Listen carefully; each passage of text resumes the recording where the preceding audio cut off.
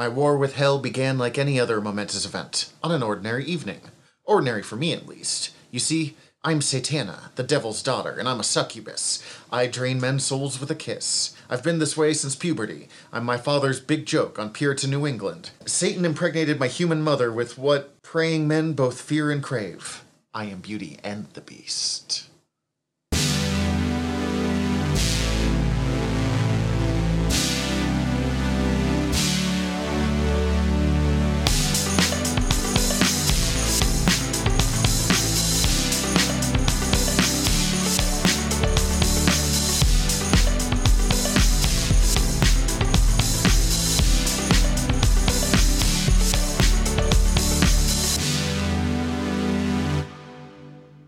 Aloha, bienvenidos, and welcome to Noob Island, a place for nerdy fun, friendships, and learning. I'm Professor T. And I'm Professor Z, and I really don't think I have the voice for that quote I just did. Much like the starting zone of many video games, the goal of our island resort is to teach visiting noobs about geeky subjects, but away from the stress of having to worry about sweaty tryhards, griefers, know-it-alls, or neckbeards. We like to think of it as learning in luxury. Noob? Yes, Professor? Tell the rest of the class your name, something about yourself, and what you're here to learn about. My name is Mac. I'm here to learn about Marvel and magic. Wow, we're all doing It's it. only been like 30 episodes, man. Magic and the Marvel Universe. Words are difficult. And, I don't know, leather is not a suitable replacement to clothes. What have you been up to since I last saw you? We read the same thing. Well, with that in mind, Professor Z, what's our lesson for today? Satana and the Other Hell Lords. Now, because when I was telling someone about this before we started recording, I confused them. This is Satana, starting with an S, not Zatanna, starting with a Z. Zatanna is a big DC character. Satana is Damien Hellstrom, son of Satan's kid sister. Much like a bunch of other ones, we will be covering several smaller characters. Most of them are kind of Mephisto light, because it would be extremely boring to give the full dialogues of each one of these, because they are all, again, Mephisto light. So it'd be like, and then this person lied, and then this person lied. Really? We will be covering just a few of them, and we will mostly just be doing one or two interesting facets of each one, except for Satana, who has actually had her own book here and there, so she gets a brief.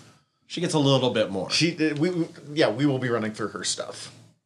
Before we go into them, I am going to list off all of the members of the Hell Lords, because some of these names are absolutely wild, and it's literally the most interesting things about them.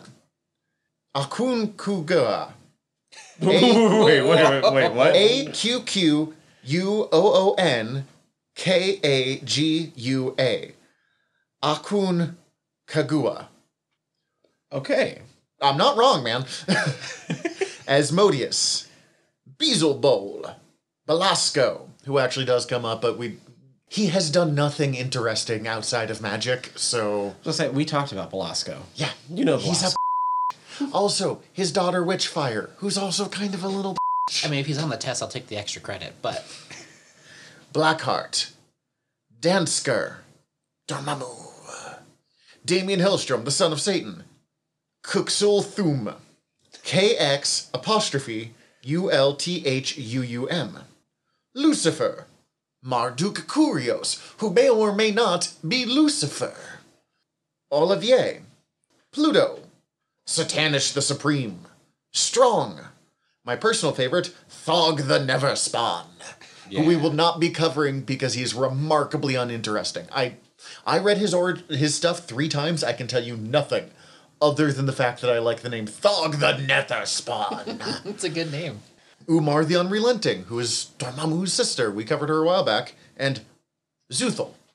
Also, Zuthal. Beelzebub, Hela, Mephisto, Satana, and Strong Guy, a.k.a. Guido Carasola. Guido. So, Marduk Kurios, a.k.a. Satan, literally I'm just bringing it up here because he is a big enough character that we need to mention him, but he has done nothing interesting outside of Damon Hellstrom and Satana. Because they have Mephisto. So it's just, anytime they show up, Marduk Kurios probably will. Otherwise, they're like, yeah, he's there. He tends not to be even that involved with the other Hell Lords. Like, Satanish will show up in any time the other Hell Lords are depicted. Marduk, usually not, but he is listed as one. So I'm kind of thinking of him as, like, the nation state that's technically part of the UN and is, like, super powerful but doesn't come hang out. Okay. I don't know if we have a nation state like that, but, you know, If it happened. you get it? Yeah. Well, my other example was Corellia in Star Wars, and that might be too much of an explanation. We don't have time for that. I am very on brand. So, as a reminder, the Hell Lords largely exist as any demon, the devil, that has appeared over the years in Marvel Comics before they eventually realized that, oh god, we've got a bunch of these. Not all of them can rule hell, we have to explain it. Technically, Dormammu and Umar have both been included as Hell Lords, even though they are not demons. They are member of the Faltine. But they also... Dormammu might be the Hell Lord's dad in one version, so we roll with it. He claimed at one point to be the father of all demons, and who knows, it's Dormammu. I mean, he could be.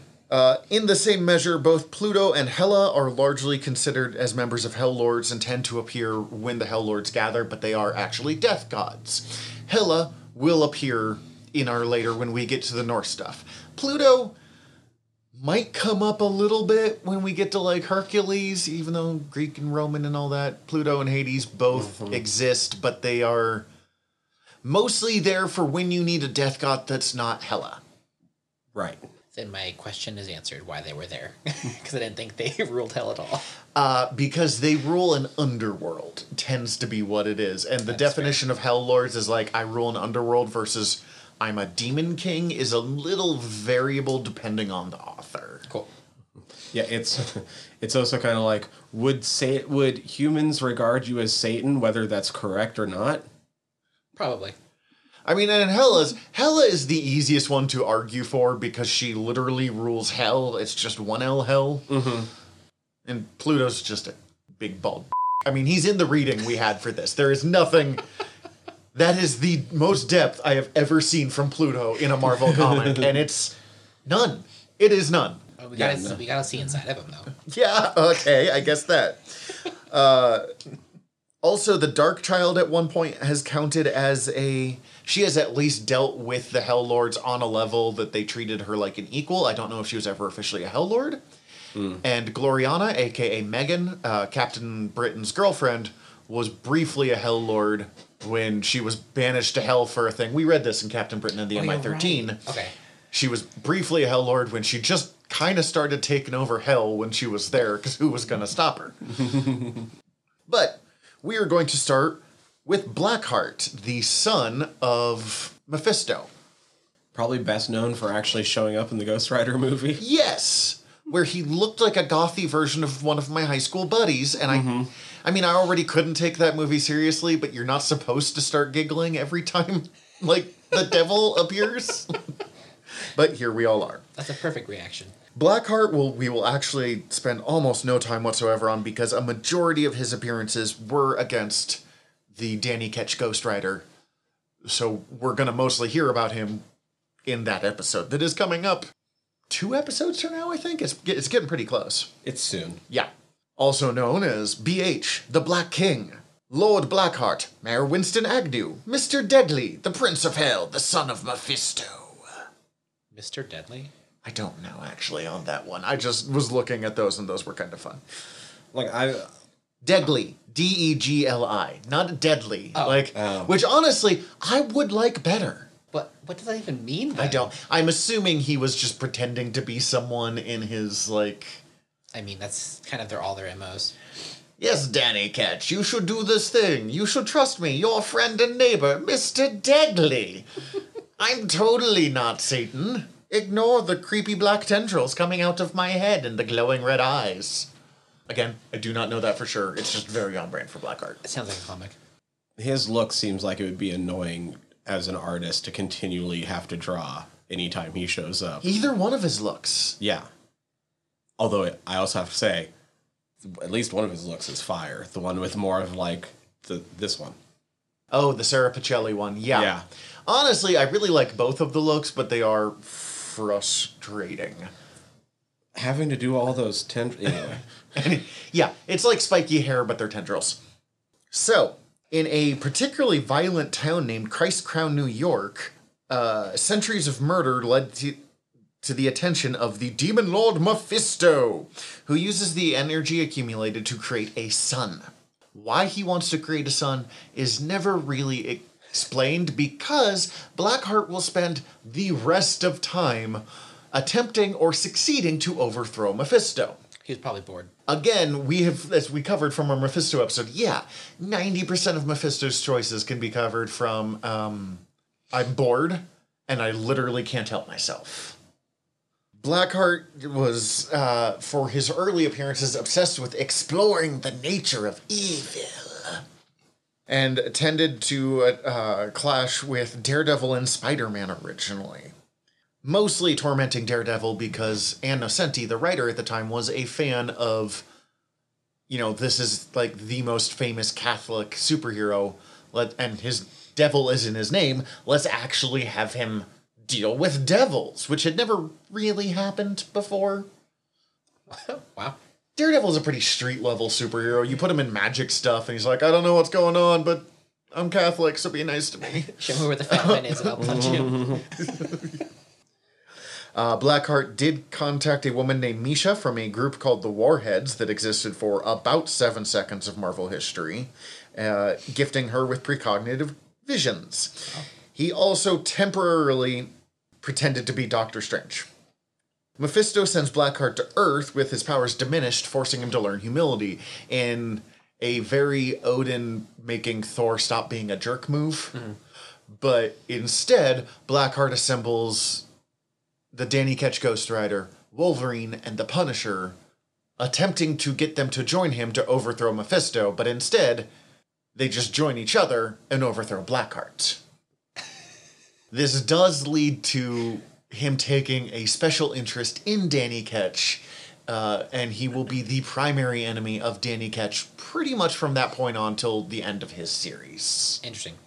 After the Ghost Rider series was canceled, Blackheart didn't have a whole lot to do. He tends to appear anytime the Hell Lords are together. At one point, he did overthrow Mephisto and rule Mephisto's realm, but then Ghost Rider overthrew him and ruled, and then just left later on. Different Ghost Rider than the Ghost Rider we saw a while ago. Overthrow Mephisto. Mephisto's realm has been ruled by like 3 different Ghost Riders over time. Dang. Blackheart did spend a while messing with the Flash Thompson version of Venom. Mostly just because, from what I can tell. Rick Remender was writing the series and he likes to do Satan-y things. So he's like, Blackheart's fun and underused. Yeah. I think that's in his resume. Likes to do Satan-y things. Got it. Murders Pat Mulligan, who was the host of the Toxin symbiote, who was another son of Venom from a kind of fun little series that I was like, someone actually trying to be heroic with it. Oh, nope, you killed him, and okay. Now just a villain has the Toxin symbiote. Sweet. This was fun. Sorry, Pat, your life sucked. At least he didn't end up in a garbage can. It did end up being a huge storyline involving a bunch of different characters and fun words like the Hell Centrifuge. But really, at the end of the day, I'm going to get in trouble saying this from someone who really likes Rick Remender, but it was style over substance. I've read that story. I don't know what Blackheart was trying for. He was just being a My mental image of a Hell Centrifuge is just people in a thing that turns really fast, so the blood collects in a certain way, so when they get eaten, it tastes better for the demons. In more recent years, he has mostly been reduced to fighting teen superheroes for various things. I say reduced. These are characters I tend to prefer, but they're not as big name as, like, the Spirit of Vengeance. He did appear on Earth and take out most of the most of the Avengers, but was quickly taken out by Miles Morales' Venom Blast. Which is a weird power level thing, but here we all are. Yeah, how does that... You know, I'm not going to think about it too much. To be honest with you, Brian Bendis was kind of phoning it in by that point, but the art by Sarah Pacelli, which this is where that look you were talking about a Right. moment ago came from, is so pretty that none of us cared. Yeah, that was a good look for Blackheart. He also goes up against the champions, is offering Braun, one of the characters who's kind of a Hulk character, the chance to go back in time to save his teammates Miss Marvel and Viv Vision, sorry. Too many V's on that, I get. From dying at the hands of an electricity monster known as Zax. ZZZAX. Oh, so not just multiple Zacks. Zax. I've never had to say that name out loud before this moment, so Zax. so that's a fun one. They end up beating him, and Mephisto literally shows up to drag his, in his words, inept son back to hell. Blackheart was real hot stuff in the 90s, and everyone after that went, you know, we kind of liked Mephisto. Weird. This brings us to probably the number 2 guy when it comes to Hell Lords making deals, causing trouble. Satanish the Supreme. The Supreme One. The Master of Souls. Satanish with just less N's in it. Mr. Clute. Nick Clute. Clutie. Satan. Old Nick. Old Scratch. The Serpent. And numerous others.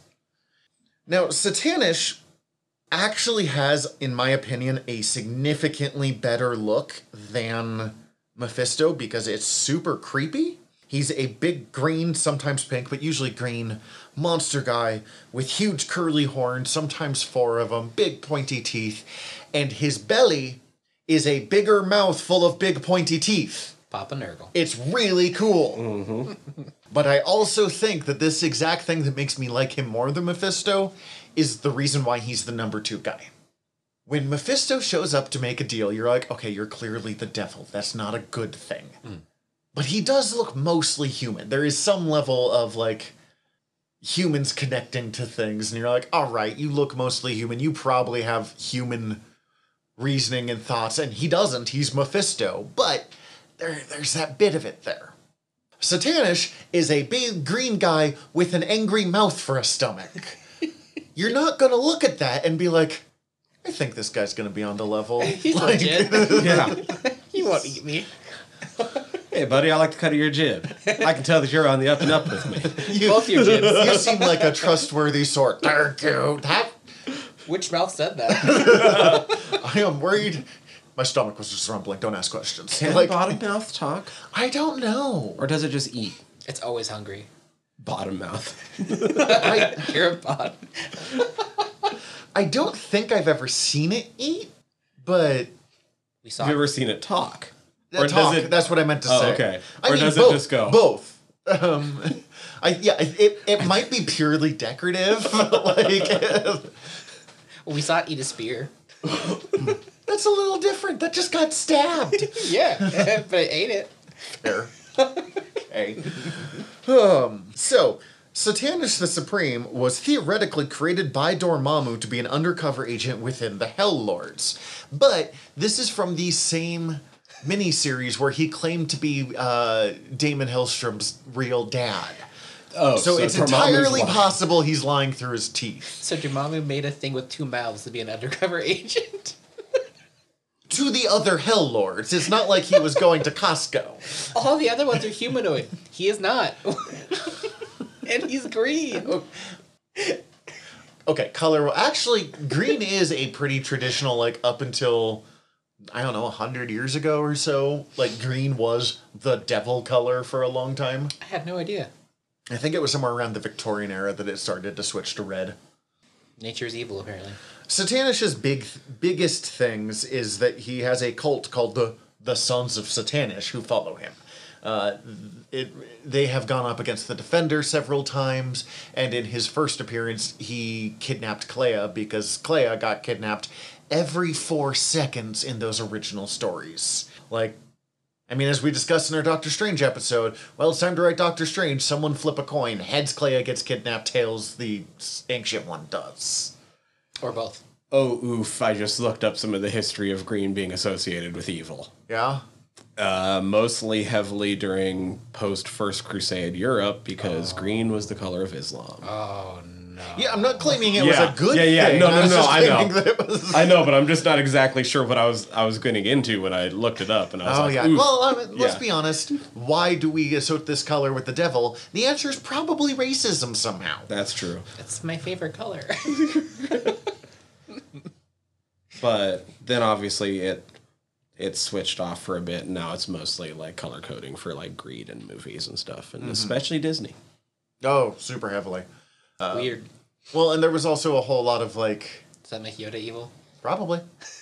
Some level of, like, druidic stuff I know, and the Green Man. There were a lot of pagan legends involving green things that Christians really did not want associated positively after the First Crusades. Satanish tends to most often go up against Doctor Strange. He has faced Dane Whitman the Black Knight. He's fought someone in Wakanda before. He fought the Avengers a couple of times. He does tend to make deals with Baron Mordo. Not as much as Dormammu does, but, you know, Baron Mordo will go to anyone who he wants power from. Technically, Doctor Strange does sometimes borrow from Satanish for power. Oh, he does. He has done Satanish-based spells, but he tries not to because Hell Lord. Because Satanish. Yes. But he also borrows from Dormammu, so... He very rarely borrows from Dormammu directly. He will do, like, the Flames of the Faltine, but the Faltine themselves are not an automatically evil race. It's true. Dormammu is just Different. the Dormammu. worst. He's, like... Dormammu's Dormammu. I would almost rather deal with Mephisto than Dormammu, because Mephisto's gonna get bored and wander off. Dormammu has, like, attention span while he's being a...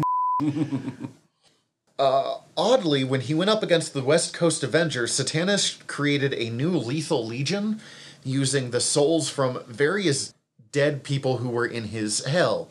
But the choices he made, like, get a little weird at the end, because, you know, there's Joseph Stalin, Lucrezia Borgia, Heinrich Himmler, and then Lizzie Borden. What? Now, Joseph Stalin, Lucrezia Borgia, Heinrich Himmler, they killed a lot of people. Yes. Lizzie Borden may or may not have killed her father with an axe. And her stepmother. Like, I'm not saying she's good. I'm not, you know, and But she might she's have not died. on that level of the others. Yes. Like, this is Heinrich Himmler, and this is my friend Lizzie. It's like arresting somebody for jaywalking and arresting somebody for robbing a bank and putting them in the same cell. Like, they're not... Those aren't the same things. Yes, exactly. You're like, oh, God. Please let me out of the cell. I'm so screwed here. I'm scared straight. Oddly, Satanish has had a real rough time the last few years. I wonder why. Yeah, I know. He's really sad.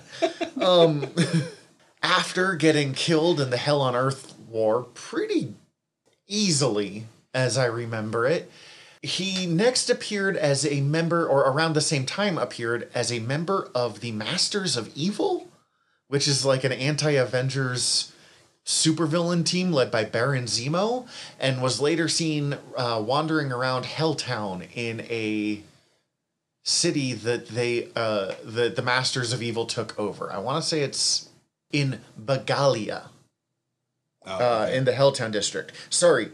I was not going to guess that. No, you're fine. The problem here is with my brain is Marvel has an evil town controlled, or evil island controlled by villains named Bagalia. There is an country led by supervillains in DC called Bialia.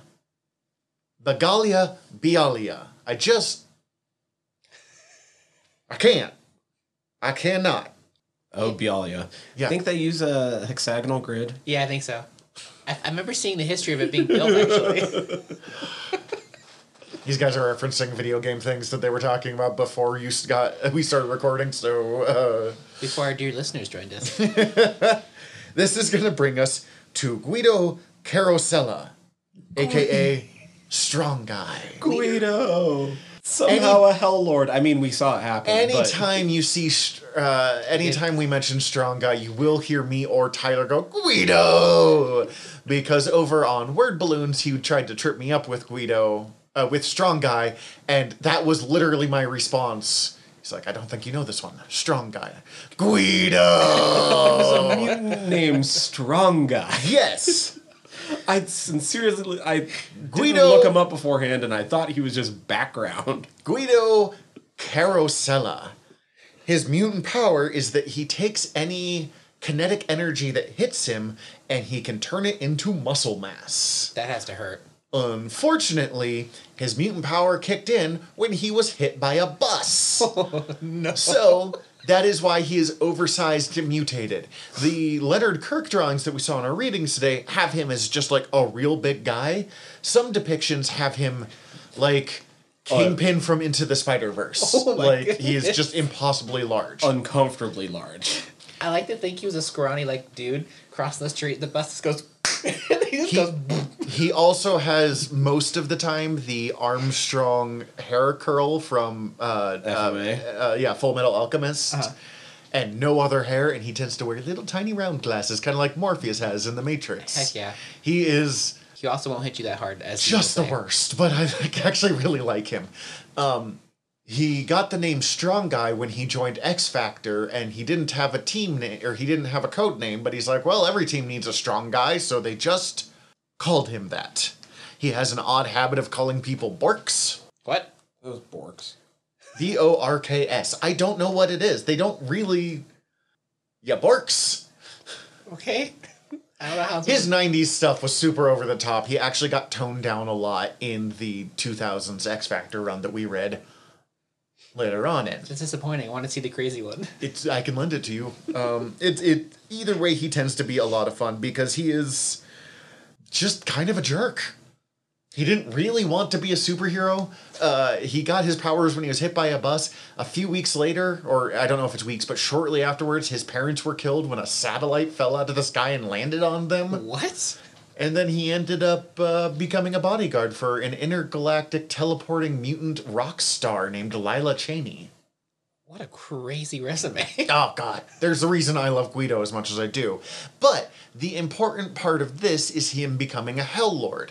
A member of his team was a woman named Lila Cheney. She knows stuff. Literally, that was kind of her thing. She knows I'm things. Lila Cheney. I know stuff. And everyone thought that was her power set. Mm-hmm. Turns out that her knowing stuff is weird time travel shenanigans that we are not going to go into here. But her power is she can bring people back from the dead, but their soul does not come with them.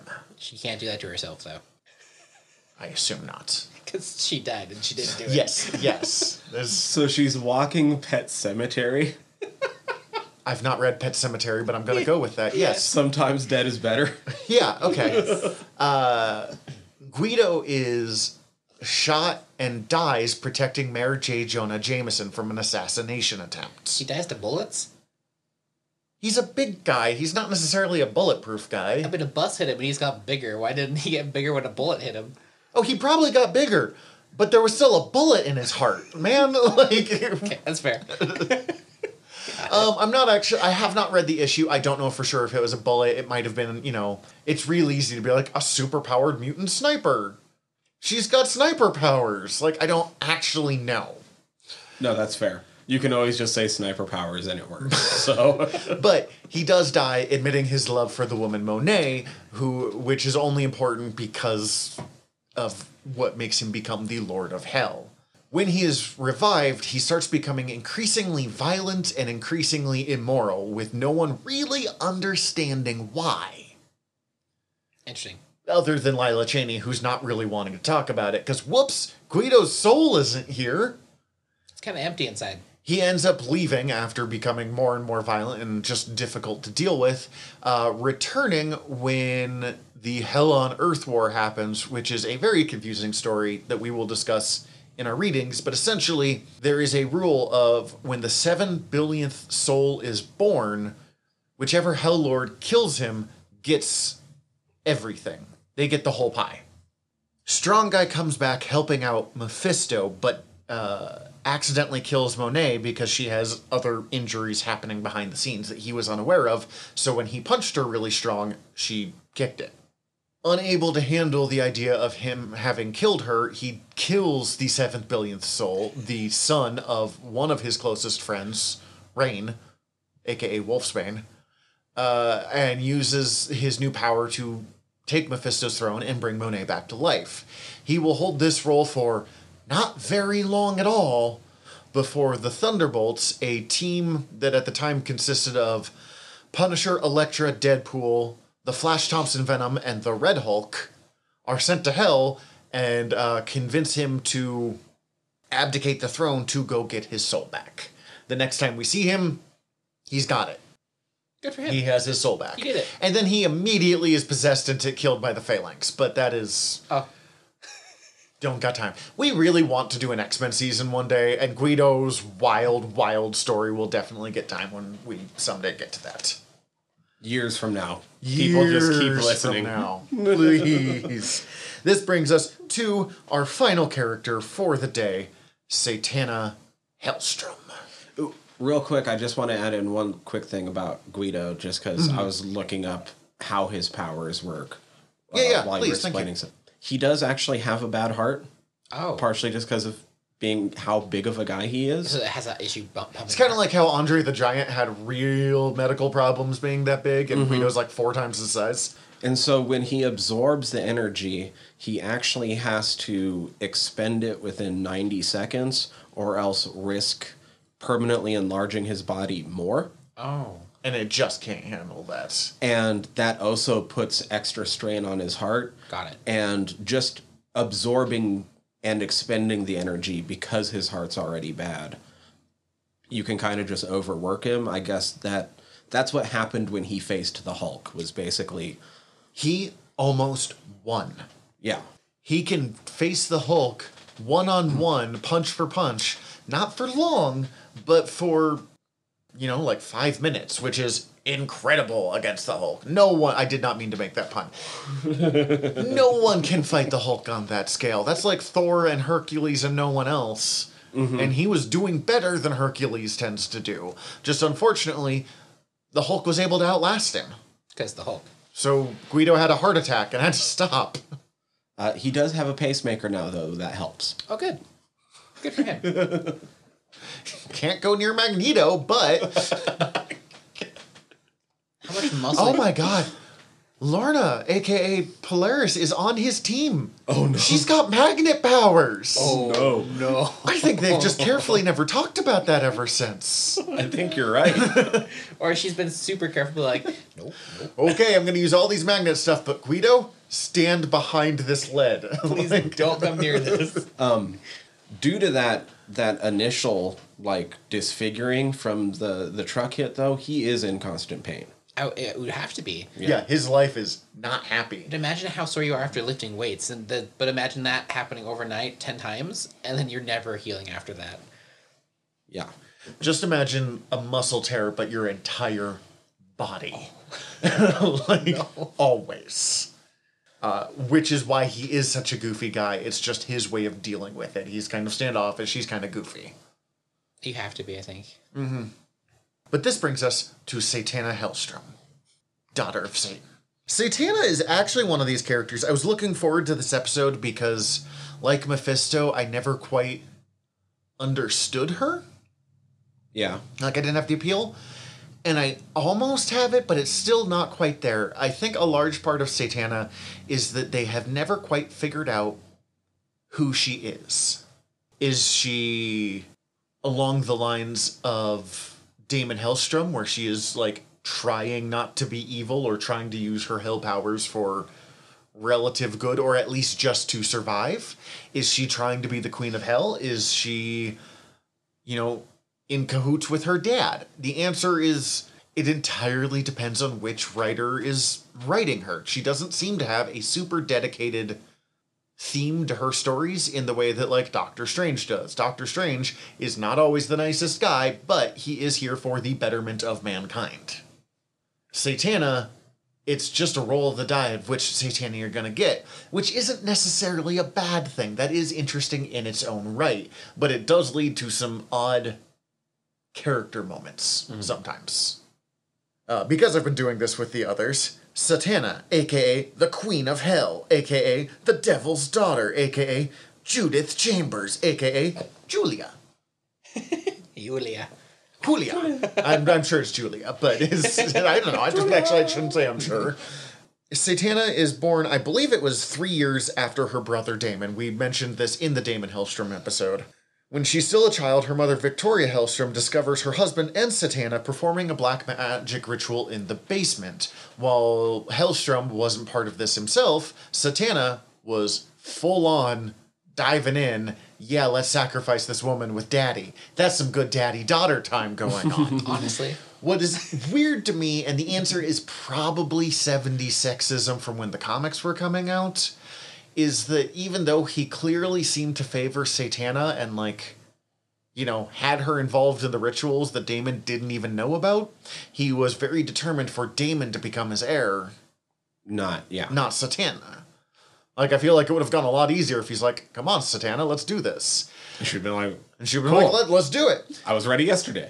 Interestingly, Satana was not part of the original Damon Hellstrom comics for the most part, largely originally appearing in the black and white horror comics that Marvel was putting out, which were kind of standalone. They weren't governed by the Comics Code Authority because technically they were black and white magazines instead of comic strips.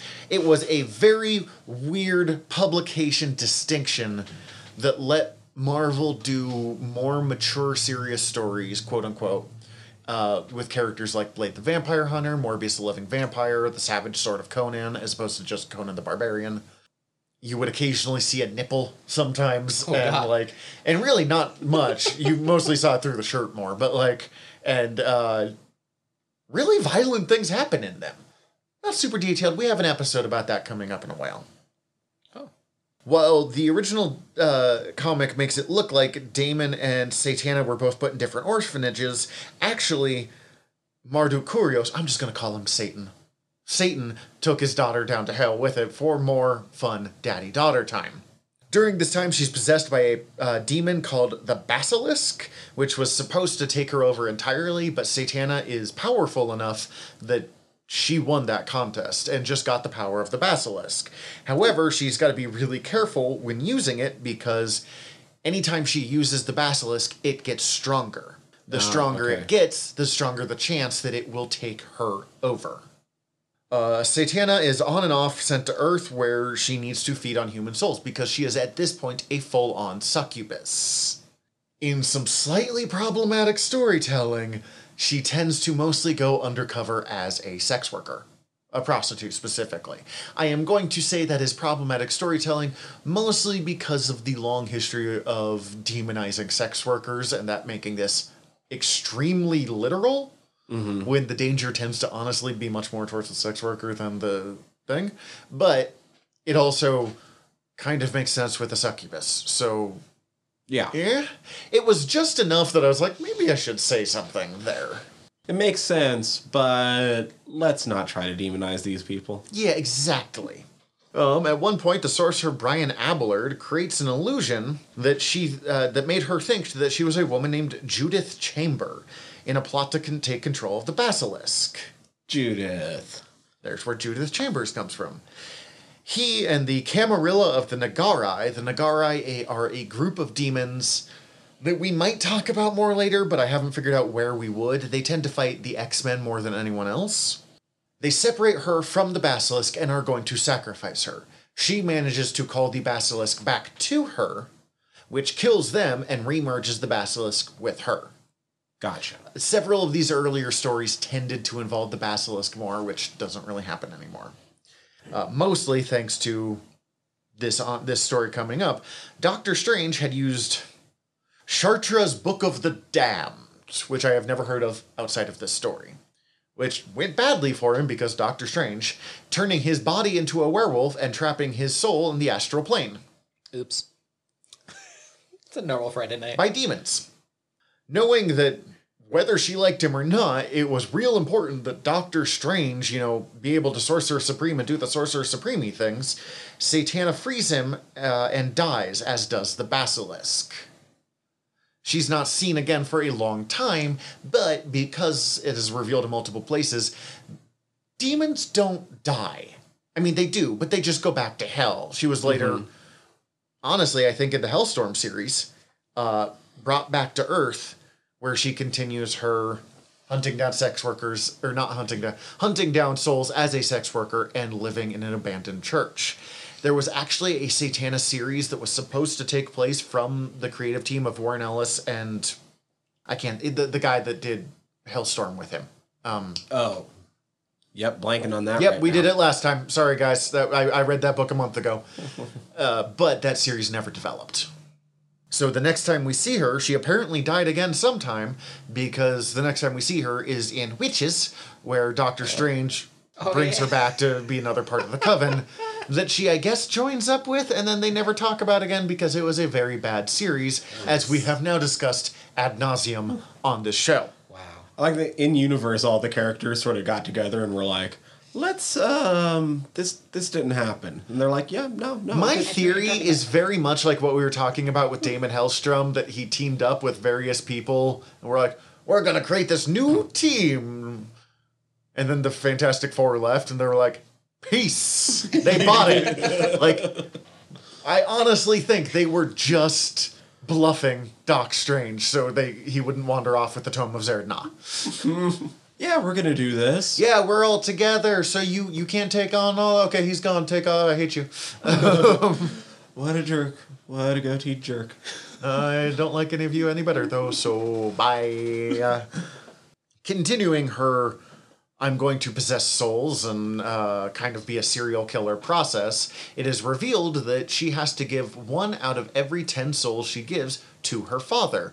By this point, although we never specifically see where it happens, probably when Damon kills him, she has separated from her father and actually talks about her war against him, but it's never brought up nearly as much as Damon. But she still owes the tithe, because unlike Damon, she actually wants to be a part of hell. While she is going about making sure she gets the souls that she needs, she is caught in a magic circle and forced to go free the soul of a man named Jason Silence.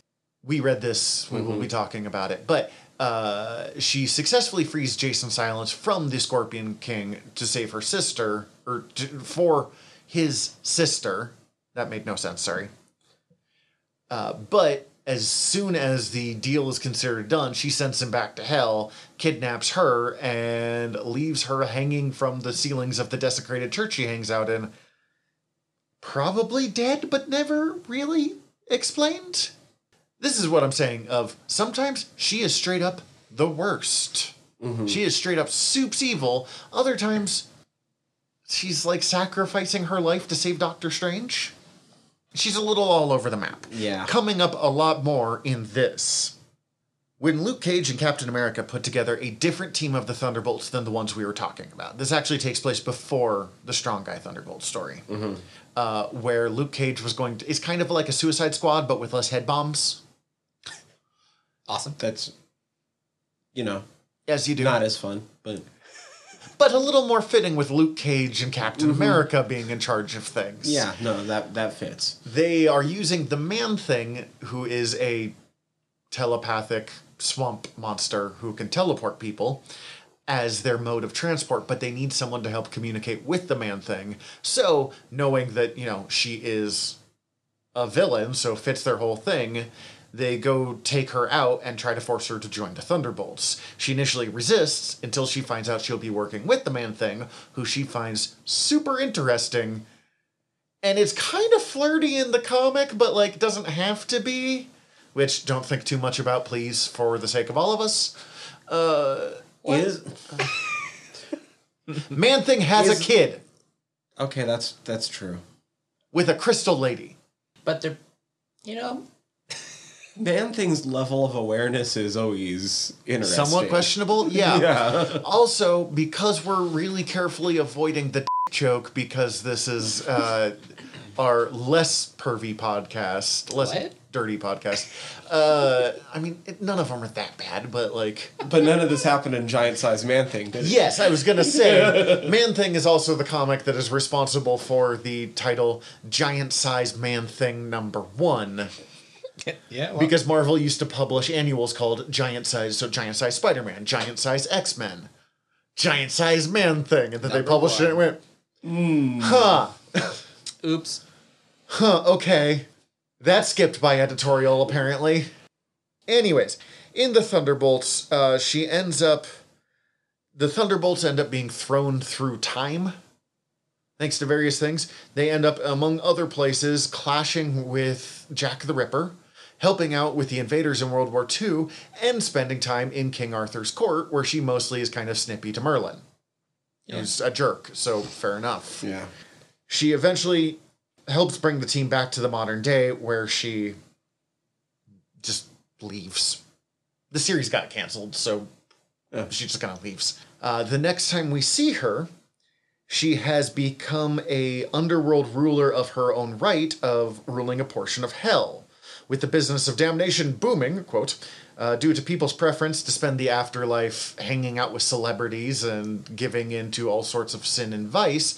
She has decided to try and bring in several famous souls to kind of work as an attractant.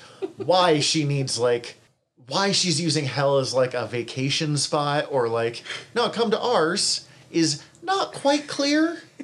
I like to think you can. But I kind of love it, to be honest with you. It's like an airport. You're like, okay, which one do I want to go to? It feels more Mephisto-y to me, but... But it kind of fits with... I mean, she's not really that dedicated to ruling hell, even though... I mean, she wanted to be a Hell Lord. She appears in the Hell on Earth War, which I won't be mentioning because it's not super important for her stuff. But she mostly kind of just wants the power so people have to respect her, as opposed to, like, I will rule all of hell. She decides that a really good person to have as an attractant is Doctor Strange. So she kidnaps him and forces him to eat hell food, which, much like eating, afterlife food from Greek legend, forces you to stay there. But having to leave, she leaves the villain Master Pandemonium to look after him. Master Pandemonium mostly exists as part of his soul might be Wiccan and Speed from the Young Avengers. We've discussed him several times. Yes. In reality, he was a 50s movie star that made a deal with Mephisto, but it went badly, and now he has demons for hands. Yes. I'm not joking. I have demons for hands. Oh. He is in the running Yes. for the all-time worst supervillain ever created. You see, I'm a regular human, but my hands, they're demons. I know that you have a thing against, like, blades for hands. Which is worse, blades for hands or demons for hands?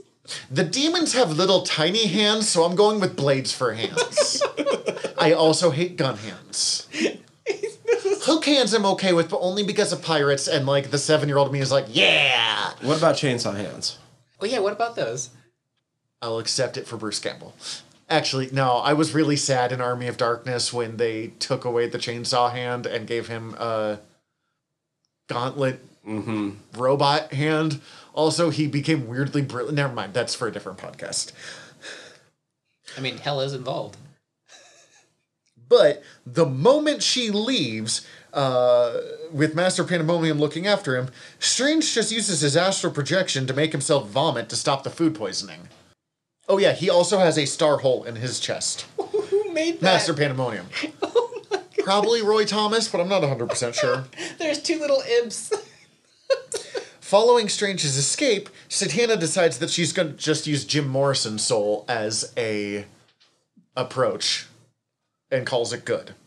She is later brought into a group that is kind of informally called the Spirits of Vengeance. They are a team that never actually gets a formal name, but they basically are the Midnight Suns, where they have to stop Hell from manipulating humans into assassinating an angel during every 1,000 years, Hell and Heaven have a like peace talk where neither one has access to powers, as just like trading prisoners back and whatever stuff happens in Eternal War. However, if a human kills one of them, no sides actually betrayed the peace talk, and like it starts the war. Satana ends up helping out and somehow befriends Blade in the process, because the next time we see her, or one of the next time we see her, she has Blade on her cell phone contacts list and is running a club on Earth and calls him up because Damon Hellstrom is acting strange, because it's not actually Damon Hellstrom, it is a Asgardian shape changer from a series called Strike Force. She finds out that the Strike Force accidentally killed Damon thinking he was the shape changer, is momentarily very angry, but is like, whatever, he's a demon, and brings him back to life in her back storage room. Whatever. Later, Strike Force retreats to go deal with this stuff, and she just doesn't. She's like, all right, you got rid of the fake Damon. I brought real Damon back to life. Have fun. I'm going to run my bar. And honestly, her having a, like, hell club on Earth that she can use to kind of, like, you know, she might steal some souls in the process, and having her in this kind of similar to Damon, although Damon actually does want to make the world a better place, morally gray, almost like Crowley from Good Omens, of I'm a demon on Earth, but I don't want the end times to come because then I would have to go live in hell again, is the most interesting version of Satana that I have ever seen. And she appeared in like 2 issues.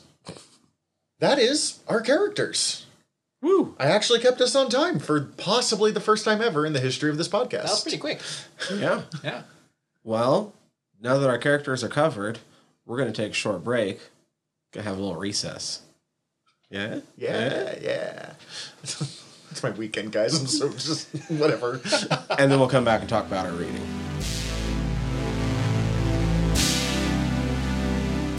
So there's a lot of good reasons I picked this comic book for reading, specifically X Factor 250 through 256, aka the Hell on Earth War.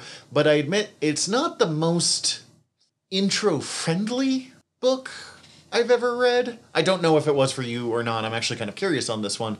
But I did pick the second to last storyline in an over 130 comic book run from the same writer on the same team. But it did have the most Hell Lords per page, so it seemed like the most efficient way of... There's not many big, like, this is a Hell Lord storyline. Yeah, no, it made sense to pick the storyline where it's like... Literally look, about them. Like, all Hell Lords. all Hell Lords, all all Hell the Lords. time. All new, all different Hell Lords. So, real quick on this one, Peter David is the writer of this. I'm not going to call him the GOAT of comic book writers, but he's up there. He's one of... for quick reference of where he is important. He wrote the X Factor series that led to Guido. He wrote it for like 30 issues. They later brought him back.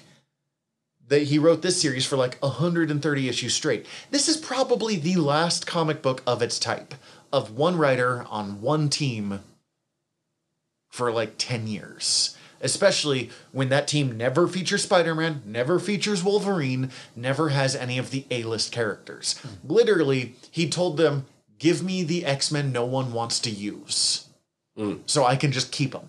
Mm-hmm. And characters came and left and stuff, but like this was how comics were for years. That doesn't happen anymore, just thanks to for good or ill, the changing nature of the comic medium. He also wrote one of the longest Hulk runs of all time, which really sets up Hulk as we know him today, with the whole multiple personality, the different versions of the Hulk. He wrote him for like 15 years. The Maestro, the old evil Hulk that comes up, that's pretty famous, comes up from that. He wrote Angry 90s Pirate Aquaman. Yeah. He is straight up why Jason Momoa is Aquaman. He wrote the Young Justice series, which is why we have the Young Justice cartoon series that we have. He wrote a story that's largely unknown these days, but was extremely important at the time, of a Spider-Man story called The Death of Jean DeWolf, which is where Spider-Man and Daredevil, their relationship as like super close allies and friends who know each other's identity, comes from that storyline. He created Spider-Man 2099, who Oscar Isaac is going to be playing in Spider-Man 2, or Spider-Verse 2. Spider-Verse 2.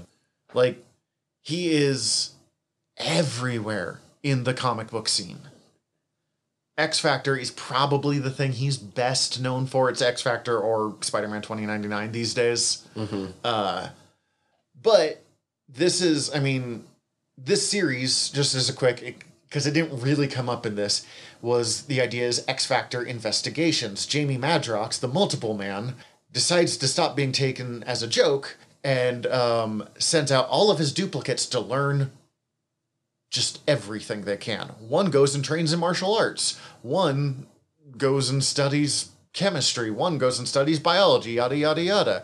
And then he goes on Who Wants to Be a Millionaire with all of the information that he gathered from these to make enough money to open up a private detective agency called X Factor Investigations. And he hires his old buddies and creates a super team. Okay. As I said, this is the only X-Men team in like 10 years to not have a Wolverine on it. Honestly, other than the Fantastic Four, it was the only super team in like 10 years to not have a Wolverine on it. There's no Cyclops, there's no Beast, there's pretty much this cast. Look, Shatter was trying with his blades. Shatterstar is a Rob Liefeld creation, so he's a little bit I wish I was Wolverine no matter what. He wishes. Also, Shatterstar was the first publicly gay X-Man thanks to this series, and Rob Liefeld was pissed.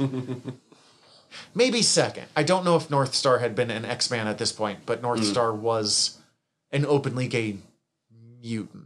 It's one of the first, with Shatterstar and Richter, who appears briefly in the series, but doesn't do much other than occasionally makes... I'm doing hand motions. I'm sorry. Earthquake stuff happen. He's like, earthquake. Earthquake. And being being kind of edgy. oh, that's impressive. Yeah.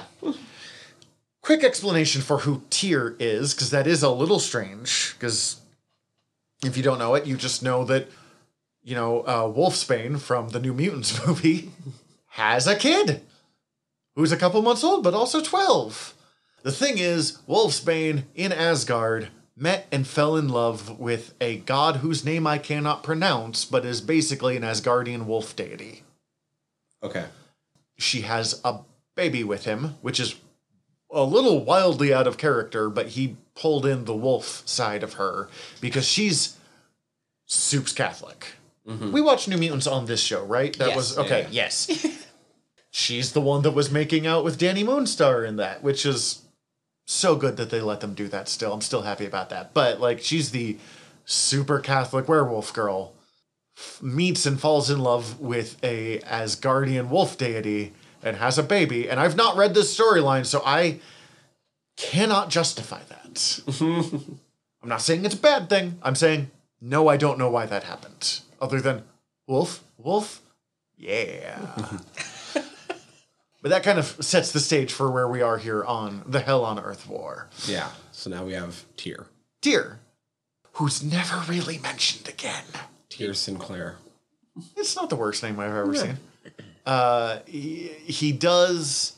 We see Reign after this leave the X Factor team again and become a deacon of a church.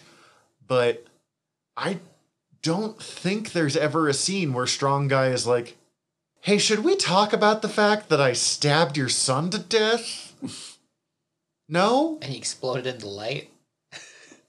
There were actually a lot of awkward pregnancies in this series, because earlier on in it, Siren slept with Jamie Madrox, Siren being another ex-member, the daughter of Banshee, but like adult daughter, it's not creepy. Thanks. You know what, like the daughter of so-and-so, like, he's an X-Man. How old is she? And the answer is like 20, 25. Like, she sleeps with Jamie Madrox and gets pregnant, but it turns out that it was a dupe of Jamie Madrox. Not the original, but one of the things. So she goes through the pregnancy, Wait a minute. has the baby, and then hands it to the father, and he accidentally reabsorbs the baby because he can't control it. When he touches one of his dupes, generally, it gets like sucked back into him. Oh, no. It was a dupe of a dupe? It was the child of a dupe, which means that it just was like baby Madrox. What? And she's like, I went through this, hold your son. And he's like, cool. Uh-oh. And she is super traumatized. I would be too. Yeah. Rough things happen in this That series, man you absorbed a guys. baby. I will say it is one of the best X books of the last, of the 21st century, mostly because, like, it would get involved in the big crossovers, the, like, end of the world X-Men crossovers, but otherwise, they literally told the X-Men to stay the hell away from their business. Good for them. Which, when you tell that, like, when you're Multiple Man, like, kind of a running joke of a character, and you're saying that to Wolverine and Cyclops at the same time, like, that's a golf clap there moment. But that's not, I'm sorry, I'm excited about X Factor. Much like Dwight Schrute, he has the strength of a grown man and a little baby. But like 50 grown men. No matter where you go, there's always Dwight Schrute. Unfortunately, everywhere. Multiple Man is kind of back to being a joke. The last big thing that he did was he was the waiter at the Hellfire Gala. Interesting. But he was all The of the waiters. waiters. That's actually kind of fun. Yeah, no, I don't mind it, but I was like, man, Multiple Man had a bunch of growth. They killed him, like, off-screen in a really hated setup for the really hated crossover event in Humans vs. X-Men. And then we see him again in Krakoa, and he's mostly just hanging out as a waiter and going jet skiing with Strong Guy. Which, again, live your best life, my guy. I hope Layla's okay. Because they're married. Yeah. I'm not sure how she's an adult because she's a kid when she first appears.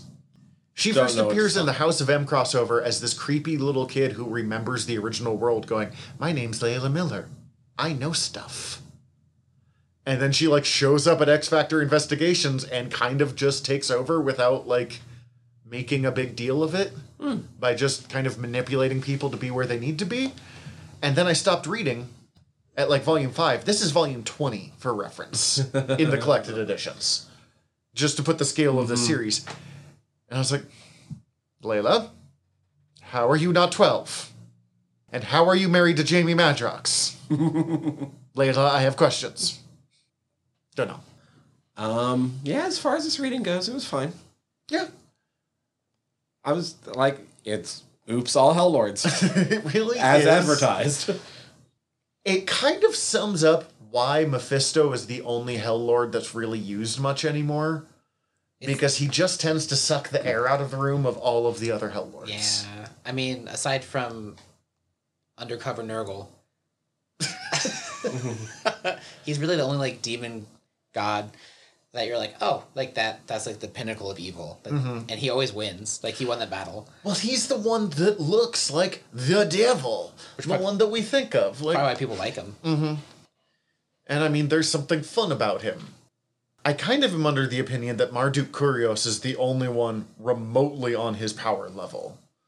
But Marduk Kurios, as we said, just is the, like, isolationist, stay away from me and I'll stay away from you. And I only give that because he has to be super powerful to make the various times he does appear make any sense whatsoever. Right. Or what he did to have his kids. Doesn't sound like an easy thing to do. But we discussed that last time. Yeah. We also read Legion of Monsters, which is not a great story, but it was a, like, pretty simple Satana solo story, which I did want us to have a bit of, because she's not a huge part of this. Yeah. I mean, we do see her, but she's, you know, Being mauled. she's being Satana, and this is the problem. This is why I like, as I was saying, the Crowley Satana kind of setup, the, like, I'm just living on Earth, trying to do my living on Earth stuff. If I have to save it, fine. But I'm definitely not a hero.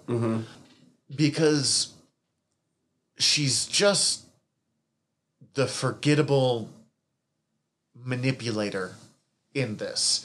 Like, I'm a manipulator, but it's mostly because I'm pretty, as opposed to Mephisto, who does a lot of Mephisto manipulation stuff. And, like, I think she deserves much more than that, and Hell's Party Girl is much more interesting than Whatever that was happening there. yeah, kind of traditional succubus stuff. Like, even a lot of the lines in that comic, like, I felt like I was reading different people saying different things from frame to frame, because there's a statement, there's like an idiom or something, and then another statement, there's just another idiom, but they're not actually a conversation. It's like Is this Legion of Monsters, or is this... Legion of Monsters. Okay, yeah. It just felt like so disjointed when I was reading it. Like, someone looked up tons of quotes you could a demon would say, and then put them in the comic frame by frame, and they don't connect to each other.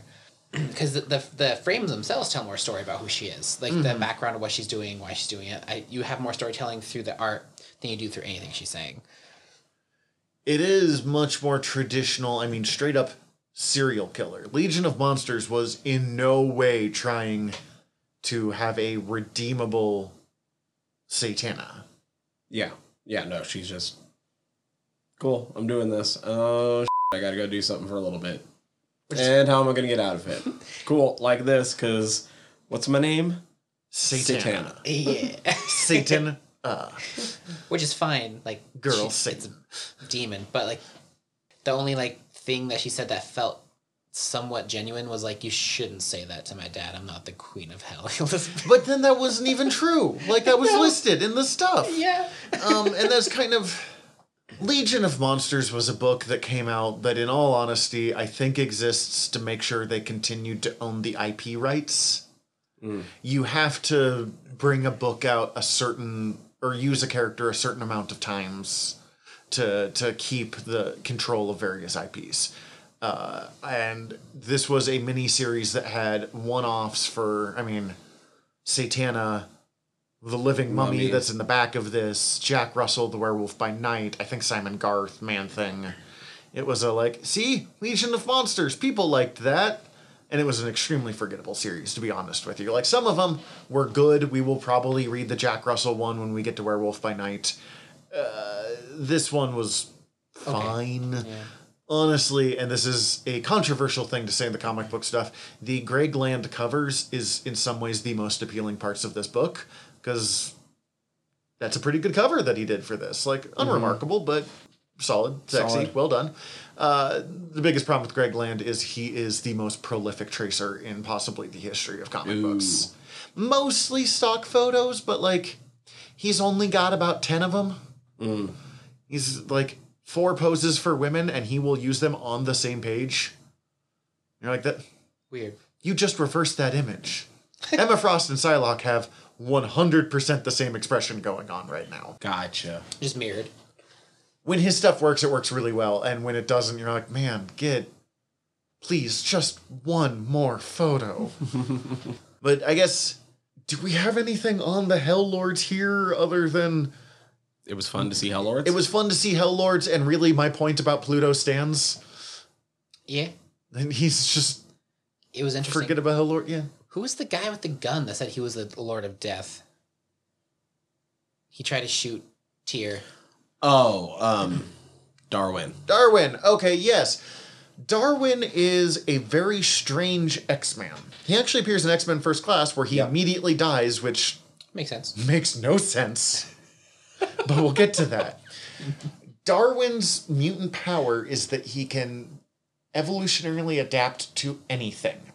You try and drown him, he will grow gills. Interesting. And then they'll disappear again when he comes back out. You throw him into space, he will develop... I don't know what survives that. But, like... I mean, he was killed and part of Krakoa thrown into space... And just like a couple of cells survived, and it was enough to bring him back to life. That's insane. He was part of an X-Man team from a series called Deadly Genesis that took place in between the original 5 X-Men and the all-new, all-different X-Men, which is like Storm, Colossus, Nightcrawler, Wolverine. That no one knew about. It was like the secret X-Man team that all died. That was another case of Professor Xavier as a jerk. People in the 21st century, people have gotten too fond of Professor Xavier as a jerk, and they no longer let him be an aspirational figure, which I have significant issue with. But here we are. Darwin ends up being one of only 2 people to survive this story. And then afterwards, after the story was done, the other one went on to become a major space conqueror / villain / Cyclops' little brother. But Darwin was alive, but there were no plans for him. So Peter David took him. How he ended up hunting Tyr down with the oversized gun that is clearly modeled off a Nerf blaster I had when I was younger, but I don't care because I do that too because I think it looks cool. I don't actually know, like, how Darwin got from, hey, I guess I'll help out with X Factor to, here I am. Here to kill your son. And then he, like, touched, he used who was it? What's her name? I forget her name again. The one that died. Monet. Touched her and he's like, you know you're dying, right? He just knew. He's got wild powers. Like, the only reason he's not the most dangerous mutant around is he doesn't control it. I was about to point that out. Like, Darwin's powers will allow him to react or to adapt to any situation, but he doesn't get to choose how he adapts. It just happens. So there was a time where he was fighting the Hulk, and instead of getting bigger and being able to go pound for pound with the Hulk, he evolved the ability to teleport, and his body just got him out of there. Oh. The best way to survive a battle with the Hulk evolutionarily is to not be there. That's also fair. Don't fight the Hulk. That's the solution. Yeah. They were like, oh, no, he was one of our big hits here. He was... Oh, God. Colossus tried and it went very badly. Colossus is strong, but he's not No, Hulk strong. No. He's just Colossus. Yeah, I was kind of surprised to see Darwin. I wasn't expecting so much of him. But What's fun is both Shatterstar and Longshot are in this series. This is unrelated to Hell Lords, but here we are. oh, right. Right. Longshot is a character from the Mojoverse. It's a alternate dystopian world ruled by a guy who has turned his entire world into a reality TV show. Hence the name Mojo World. Yeah. Okay. Who escapes and joins the X-Men. When Rob Liefeld created X-Force, he liked Longshot, but he wasn't 90s edgy enough for him. So instead of Longshot, there was now Shatterstar, who is from like hundreds of years later in the Mojo world and is super violent and has a sword with 2 blades on it. Why? Why not? I actually kind of like Shatterstar, but it's only after other people got their hands on him and like away from Rob Liefeld. Just wrestle like, no, it's ours now. You need to stop. Literally, X-Force was unreadable, and then he left the book, and they went, "Oh my God, we can do stuff again." He's gone. Oh my God. And it became the best X book on the market at the time. Dang. But Shatterstar is clearly connected to Longshot. They have a lot of similarities in powers. They both come from the Mojoverse. There was a lot of like, is Shatterstar his son that disappeared at one point? Like, what's going on? Is this kind of like a Cable and Cyclops situation? And it's eventually revealed. And this breaks my brain to try and explain. Shatterstar is a clone of Longshot. But also, Longshot is Shatterstar's son. Why couldn't he They're a just... time loop. Okay. Awesome. Longshot escaped from Mojo, and and Mojo took a little bit of his DNA and created Shatterstar, the greatest warrior of the Colosseum. Shatterstar escapes, ends up having a son. I'm not sure how that happens because he's in a long-term committed relationship with Richter, but whatever, it happens. Oh yeah, also in this series, which also adds to the messed up childhood things going on, no one in X Factor should have babies.